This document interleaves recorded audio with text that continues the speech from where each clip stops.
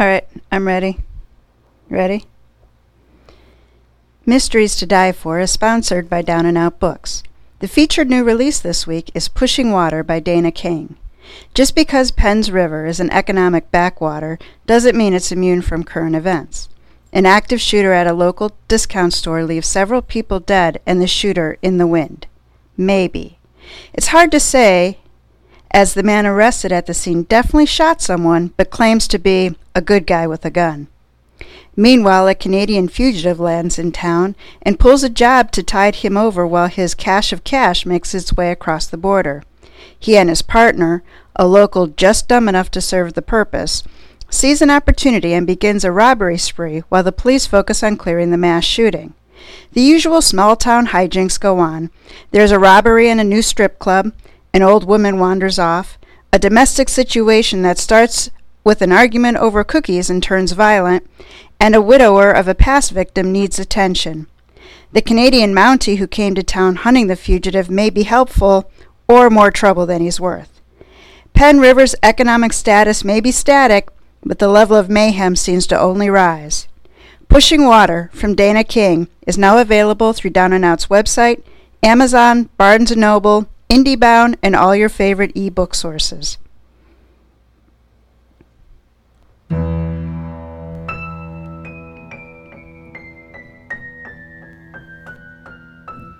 Welcome to Mysteries to Die For. I am T.G. Wolf, and I'm here with Jack, my piano player and producer. This is a podcast where we combine storytelling with original music to put you at the heart of mystery, murder, and mayhem. Some episodes will be my own. Others will be classics that help shape the mystery genre we know today. These are arrangements, which means instead of word-for-word readings, you get a performance that's meant to be heard. This is Season 1. The first half of the season comes from my book, Widow's Run, which was published in 2019 by Down and Out Books. If you love clever, hard-edged mysteries and thrillers, check out Down and Out on the web. Today's episode builds from previous. Really, you have to listen in order for the story to make sense. Start with the episode called What a Lovely Corpse You Have, and catch up to us from there. We'll be here for you. We've listed a cast of characters in the show notes to help keep track of the players. To recap, our hero, Diamond, has faked her death, burying the mainstream suburban professional she was to resurrect her CIA cover. Why? She needs to do what the police won't, investigate her husband's death. In the last episode, Diamond had her sights set on Rome, the place of Gavriel's death, but was sidetracked by an interloper who raided her refrigerator. With Andrew Dixon safely away from his abusive father, Diamond can finally catch that plane to Italy. Today's story is about a lion, 15-letter words, and a room key. This is Episode 5, Grieving Widow Seeks Husband-Seducing Biatch.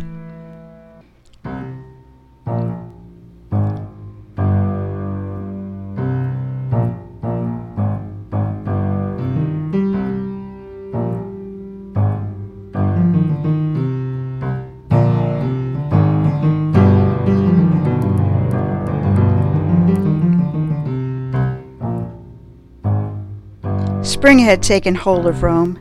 Beneath my window, I watched Italians walk leisurely along the narrow street before the midday break, basking in the warm and bright sun.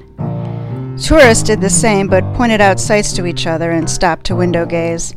Their cameras and bags hung across Rubenesque figures, bisecting breasts on men and women alike. I yawned, which reminded me I'd been awake for, longer than I could figure. It would have been smart to sleep after I got Andrew Dixon settled in. Instead, I poured over Ian Black's files like syrup over pancakes. Speaking of food, Dix nosed his way in like an overgrown lapdog. It didn't matter how many times I slapped his nose, he just kept coming back for more. I thought of his father, and I stopped pushing him away. When I couldn't talk about my work, he started talking. I listened. He had plans, and even had plans for his plans. It got to me, knowing that this was the last time I would see him. I left him with a restocked refrigerator and enough cash for him to make his start. I hoped he would make it. A bird swooped close to my window, drawing me back to the here and now. I called my voicemail, and there was a message from Alexei Rubchinsky, my brother-in-law. The stress in his voice mixed anger, frustration, and insult into a Russian English rant. I had to listen 3 times to get the picture. Short and sweet. Julie Liu, my husband's successor at the university. She saw Alexei for about 10 minutes. She claimed the work in the lab as fully and solely her own and dismissed my husband's contributions. Alexei promised a lawsuit. He also promised to give her the Russian evil eye so her quinoa plants would wither like her heart. Hoped he was talented like that. Sitting on the wide windowsill, I laid my head against the window frame and closed my eyes. I'd been in Rome a half-dozen times, but never as a tourist. Only the last one haunted me. Refusing to be tormented, I just invited the memories in. The blurs of light and colors raced by as if moving at 100 miles an hour. That's what it was like, my first hours as a widow. Cobblestones formed beneath my feet. I had heels on, and I couldn't walk evenly on the rounded stones, and it's proof enough that I wasn't in my right mind. I knew better than to wear heels in old cities. Nameless people encouraged me along, but I wasn't fast enough, and they all pulled away. Fear of being alone swamped me. I took off my shoes and ran. There's no ambient sound, no underlying rhythm setting the tempo for my life. My own heartbeat pulsed in my ears. Through a door, into a building, and then I sat in a waiting room, on a chair upholstered in a worn red velvet. A woman spoke to me, her voice sounding more like music than conversation. I didn't understand a word. No, I hadn't been in full command of myself the last time I was here. I fucked up not bringing Ian with me the first time. He barreled through bullshit the way pigs went through slop. He wouldn't have accepted the ready explanations, and he would have called them out. I wouldn't have either if I'd been sane. I wouldn't make the same mistake this time. I had 2 hours before my meeting with the event coordinator at the hotel that hosted Gavriel's conference. Ian had established my cover as Selena Mata, a junior investigator for an insurance company. The interview was standard company protocol to verify the details ahead of a very large payout on a life insurance policy. Ian had arranged the meeting with the event coordinator and a translator to help me. With the event coordinator's help, I would know every movement leading up to Gavriel walking out those doors and into the street. Flapping down in the bed, I ordered my brain to turn off. For Gavriel, please, just turn the fuck off.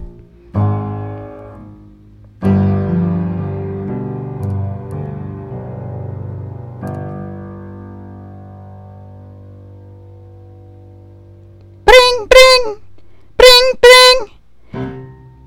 My pitching hand found the damn phone and airmailed it to the next door. It bounced off the wall as I came back to my senses. Rome, meeting, Gavriel. The phone rang again, the tone muffled by the carpet. Cursing myself, I rolled off the bed and played fetch. Hello? My thick, husky voice didn't resemble my own. Signora Mata, this is Carlo Giancarlo. The voice sung to me in a broken English, a pitch too high for a man. Seriously? Is this some kind of fucked up game, Carlo Giancarlo? Got out of bed for this. This is no game, Signora. Signor Nero, Black. Signor Black said to meet you here at 3. The clock on the bedside table showed 3 on the dot. I need a few minutes. I hung up on him. A hot shower had me firing on all cylinders. Opening 2 cases, I transformed into Selena Mata. Rose-scented lotion, blonde hair with caramel streaks, blue eyes, delicate makeup. An insurance investigator isn't one to slather on the sex paint. Business attire, beige skirt, white blouse, simple shoes, flats with rubber soles. Perfect. My costume ass sashayed down the stairs and into the hotel foyer. Ian knew what he was doing. The family-owned hotel was close enough to the beaten path to be convenient, but far enough away to be discreet. The only man in the foyer was a 20-something Italian leaning on the registration desk and flirting with the girl behind it. He was under 6 foot, but his long, lean lines gave the impression he was taller. His hair was chocolate brown and curled at the ends. His eyes matched the hair, even the curl, giving him a devilish appearance in the way that every girl dreamt about. "Carlo?" He immediately dropped the girl's attention when work called, "Buon pomeriggio, signor Mata." He came toward me with a toothy smile and an extended hand. I held mine up. "English, and call me Selina. Let's do this." Carlo bowed his head, recalling his hand but keeping the smile. "Of course, our appointment is at 4 o'clock. We should arrive comfortably." He led the way into the streets of Rome, pointing out buildings and sharing interesting tidbits I couldn't care less about. A few minutes on constantly changing streets and we were at the subway. 10 minutes later, we surfaced on a street identical to the one we left. Identical until we turned the corner. I staggered, tripped over my own corporately cultured feet when I recognized the street I had stared at for hours through a stranger's lens. The day faded and the night rose like a monster from the shadows. I saw the blue awning stretching over the sidewalk, bright lights illuminating Il Leone, the lion. From the mouth, I saw Gabriel walking down the sidewalk, coming to me. He was unmistakable in the rumpled brown suit I threatened to burn but just couldn't bring myself to do. An arm caught me around the waist. Carlo's arm. I made a fist, ready to help Romeo understand where my personal space ended and his pain began. "Careful, Selina. The traffic may not be heavy, but it is fierce." He forced me to take a step back before dropping his arm. My feet were inches from the curb's edge. How easy it would have been to fall into the street as Gabriel had. Carlo pointed to the stone facade looming over us. "We are here. The Lion is one of Rome's most exclusive hotels." I'd done my homework. It hosted dignitaries, celebrities, and more than a few presidents, the Queen, and what were a group of ag geeks doing in a place like this? "Shall we go inside?"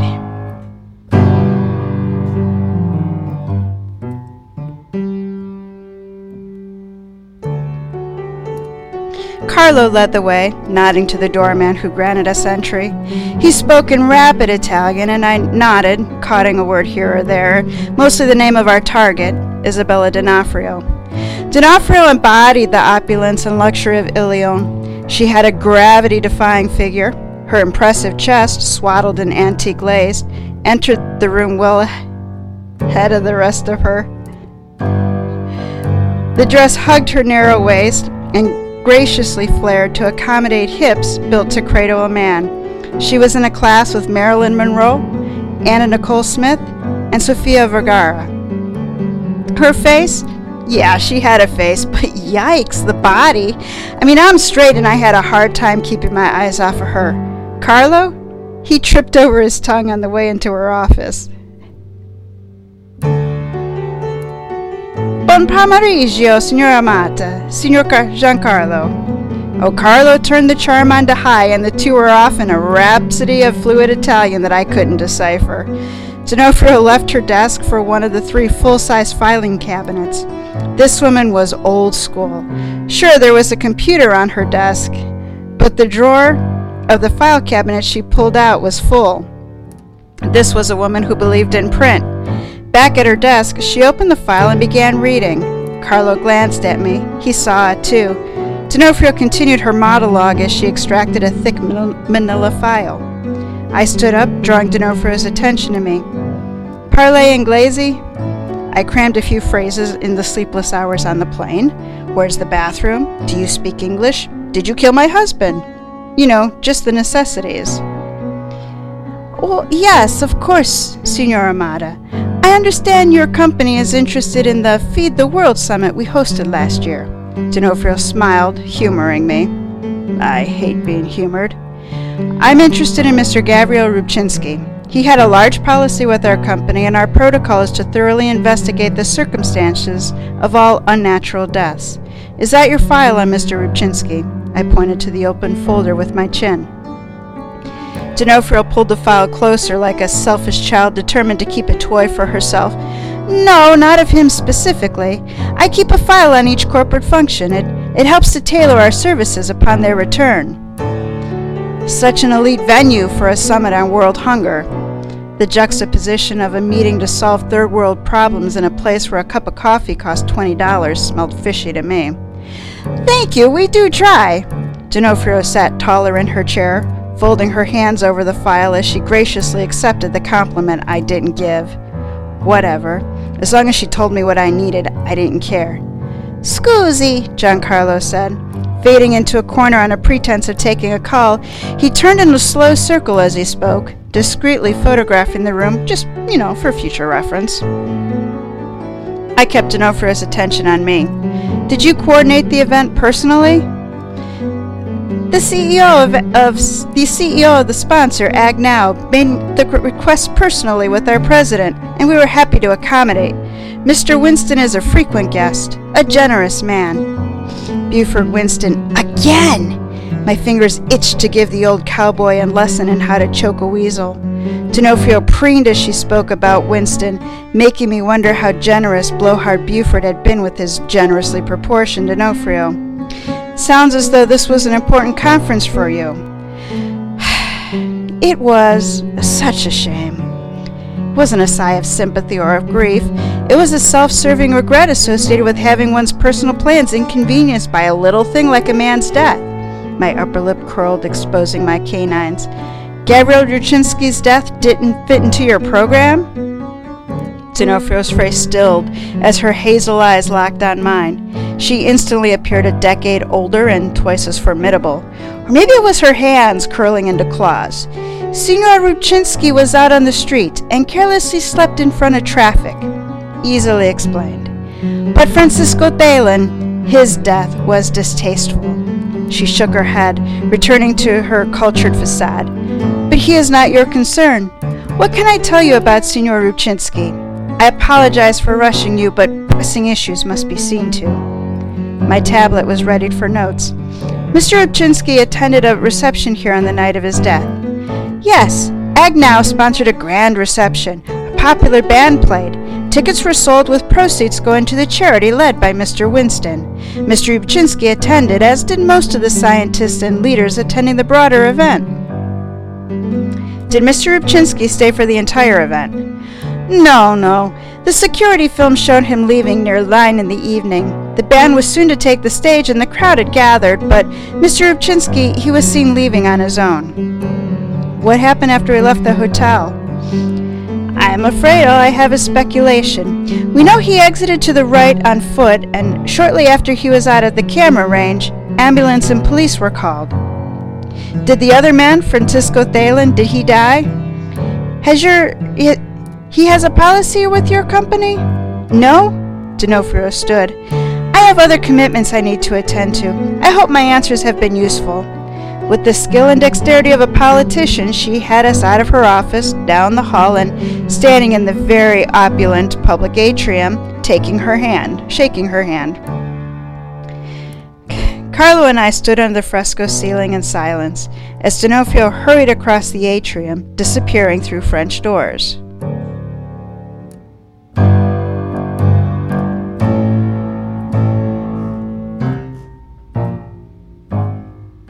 "Oops," I said to Carlo.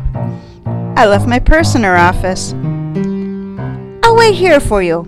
Carlo took a position leaning against the embroidered Queen Anne chair with a clear line of sight to those French doors. Women and their purses. With the same casual demeanor, I returned to the hallway, to the office. The middle cabinet, second drawer, was ruthlessly organized. The file I wanted was labeled Agnow.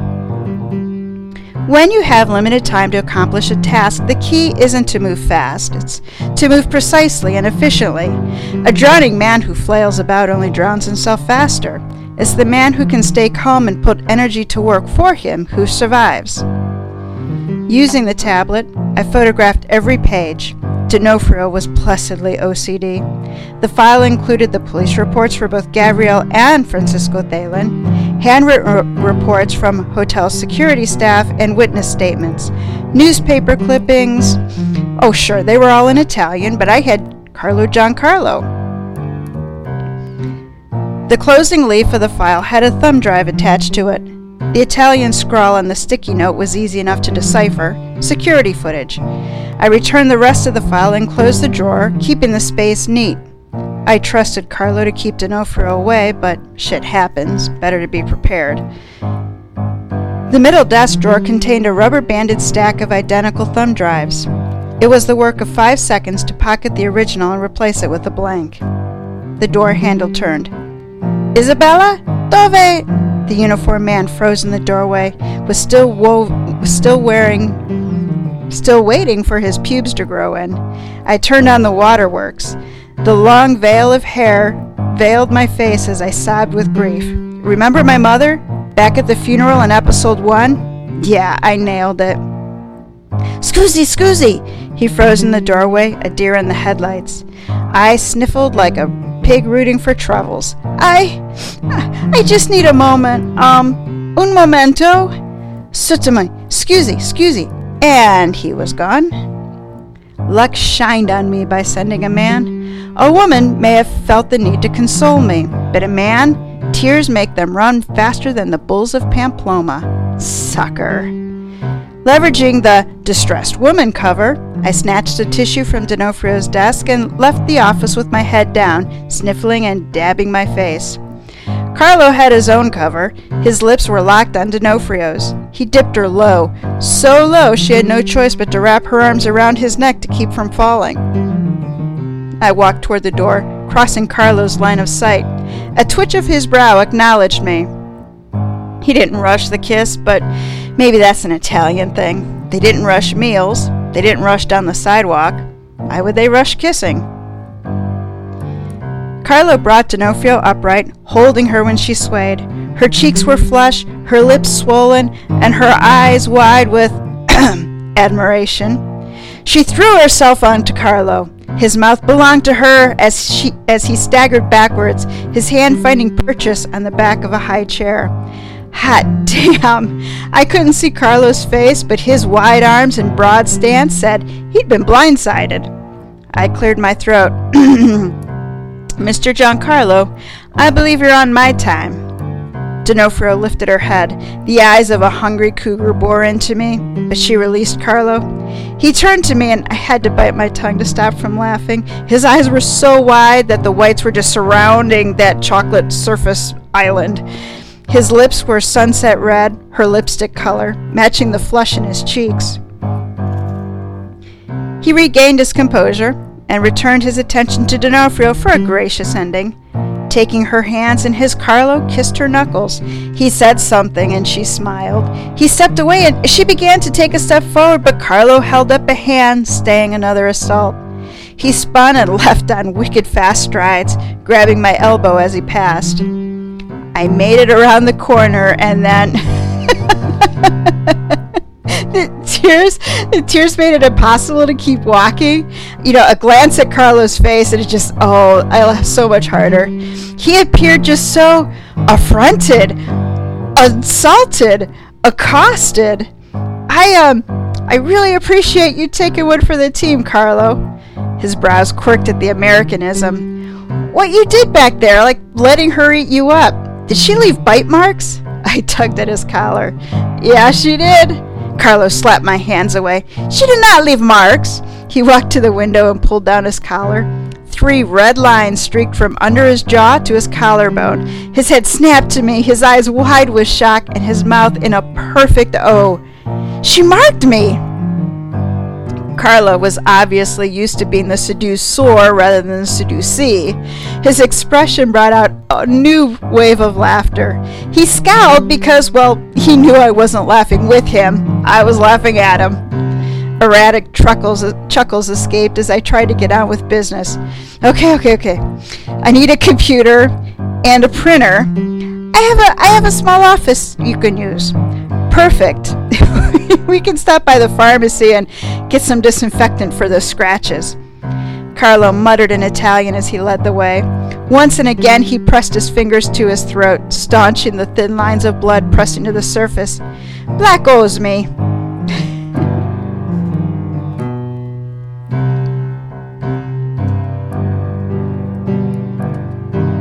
Carlo's small office was a closet in his apartment. Size aside, it had a new laptop with a large flat screen, a commercial-grade printer, and all the accoutrements I needed.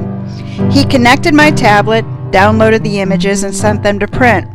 I was intimately familiar with the report on my husband. I took the time to make sure every word and every line was identical to the one I'd received and had translated. This was old news. I collected a small group of pages, stapled them together, and handed them to Carlo. Read the report on Thelen.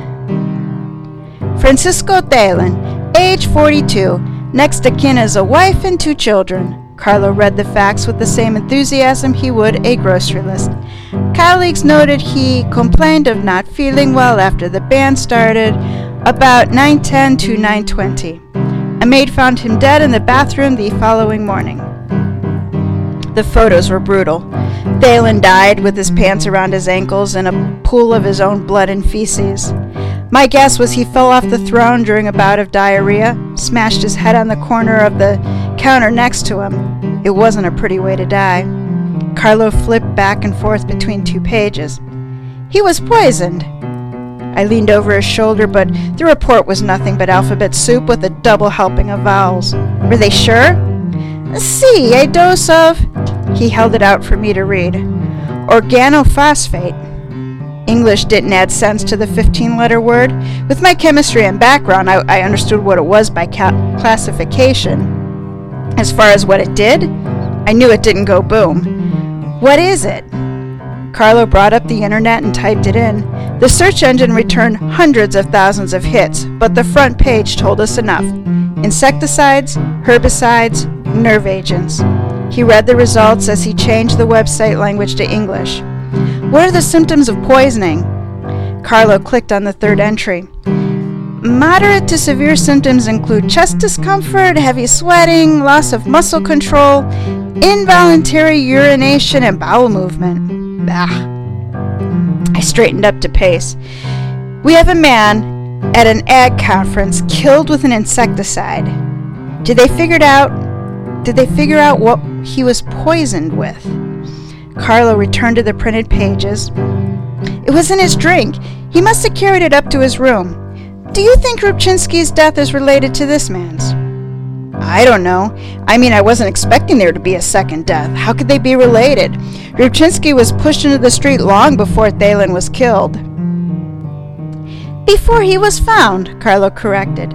The time of death set near 10. The notes indicate he likely ingested the toxin between 8:30 and 9:30, which sandwiches the time Gabriel died. We need to watch the video, Carlo, tracking both men.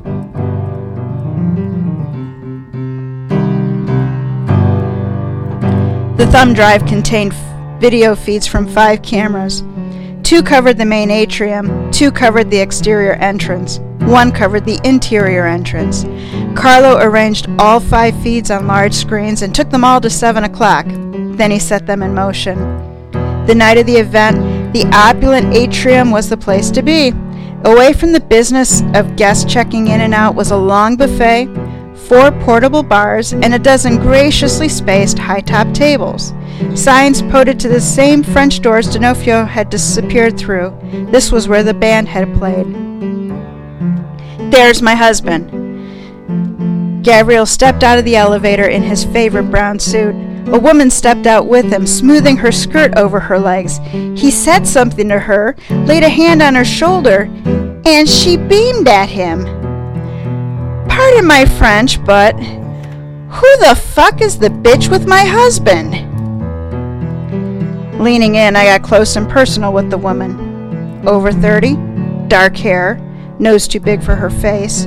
She wore a black dress and black shoes. I looked for something remarkable about her because when I found this woman, I wanted to be sure I was kicking the right ass. Can you zoom in on that woman? You're in the way. Carlos shouldered me aside. He froze all the images and maximized the one I wanted.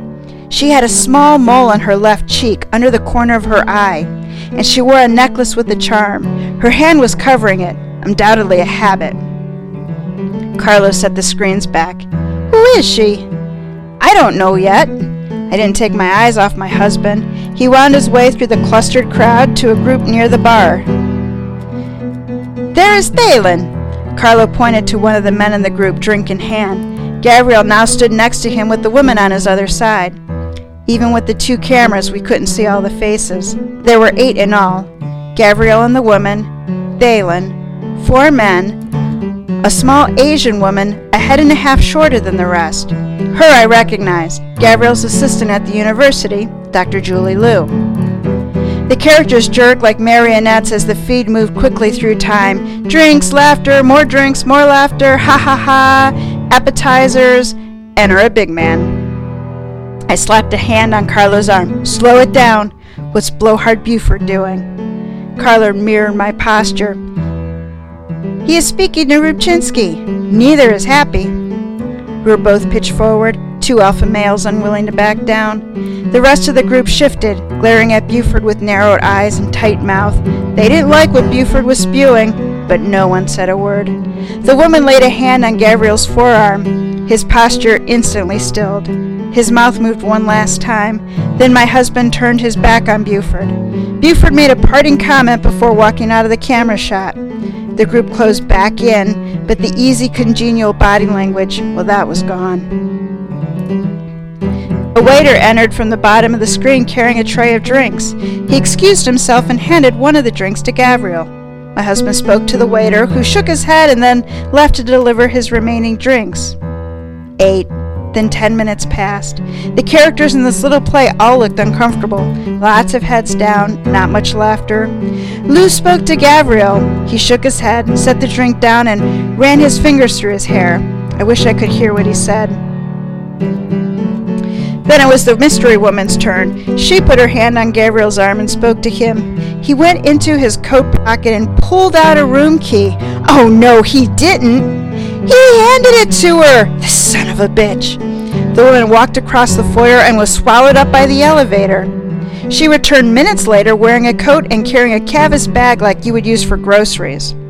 She returned Gabriel's key and he walked her out to the door.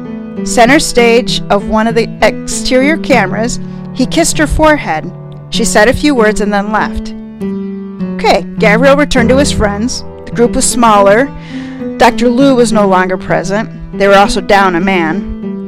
One of the men greeted him as he returned. Gabriel gestured with his hands in response, the way he did when he agreed or conceded a point. Liu re-entered the scene, a pained expression on her face. My husband leaned down, bringing his ear closer to her mouth. He shook his head, then spoke briefly, and then he left the table. She left at nearly the same time, but going in the opposite direction. Keep your eyes on Thalen. I got Gabriel. Gabriel didn't hurry. His gait was notably relaxed, casual even. He exited the building. The camera angle limited the view to 20, maybe 30 feet. Seconds after he left the frame, the people in the video abruptly turned. Gabriel was dead. Again. Carlo pointed to the screen. Selena, he's drinking! Tears burned my eyes, but I couldn't see the screen anymore. Just keep your eye on him.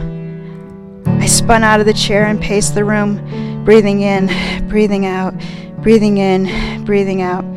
Thalen, he went into the concert. I'm fast-forwarding it. People zipped in and out like ants on speed. Here he is again. He's staggering. Is he drunk? His arm's around his belly like it hurts. What time is it? 9:15. He is going up in the elevator. My phone chimed, pulling my attention away from the screen. You might as well stop the video. He's not coming back down. A text came in. I know who she is. Call me.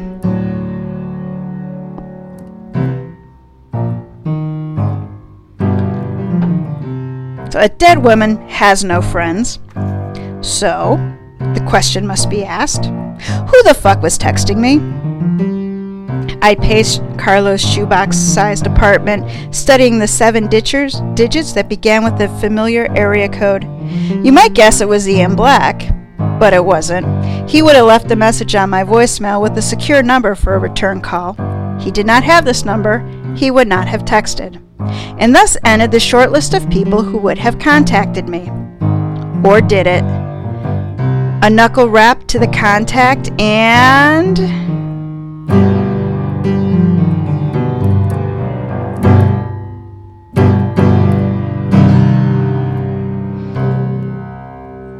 That's it for this week of Mysteries to Die For. In 2 weeks, we'll pick up the story with the next chapter. How do you say busted in Russian? If you enjoyed our twist on storytelling, help spread the word by telling a friend or leaving a review. For less than the cost of 1 spray of Isabella D'Onofrio's perfume, you can join our Body Brigade to help support our show. You'll receive bonus content as our thanks. Mysteries to Die For was written by T.G. Wolfe.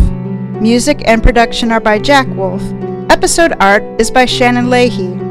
Widow's Run was written by T.G. Wolfe, published by Down and Out Books. Until next time, keep your friends close and your enemies closer.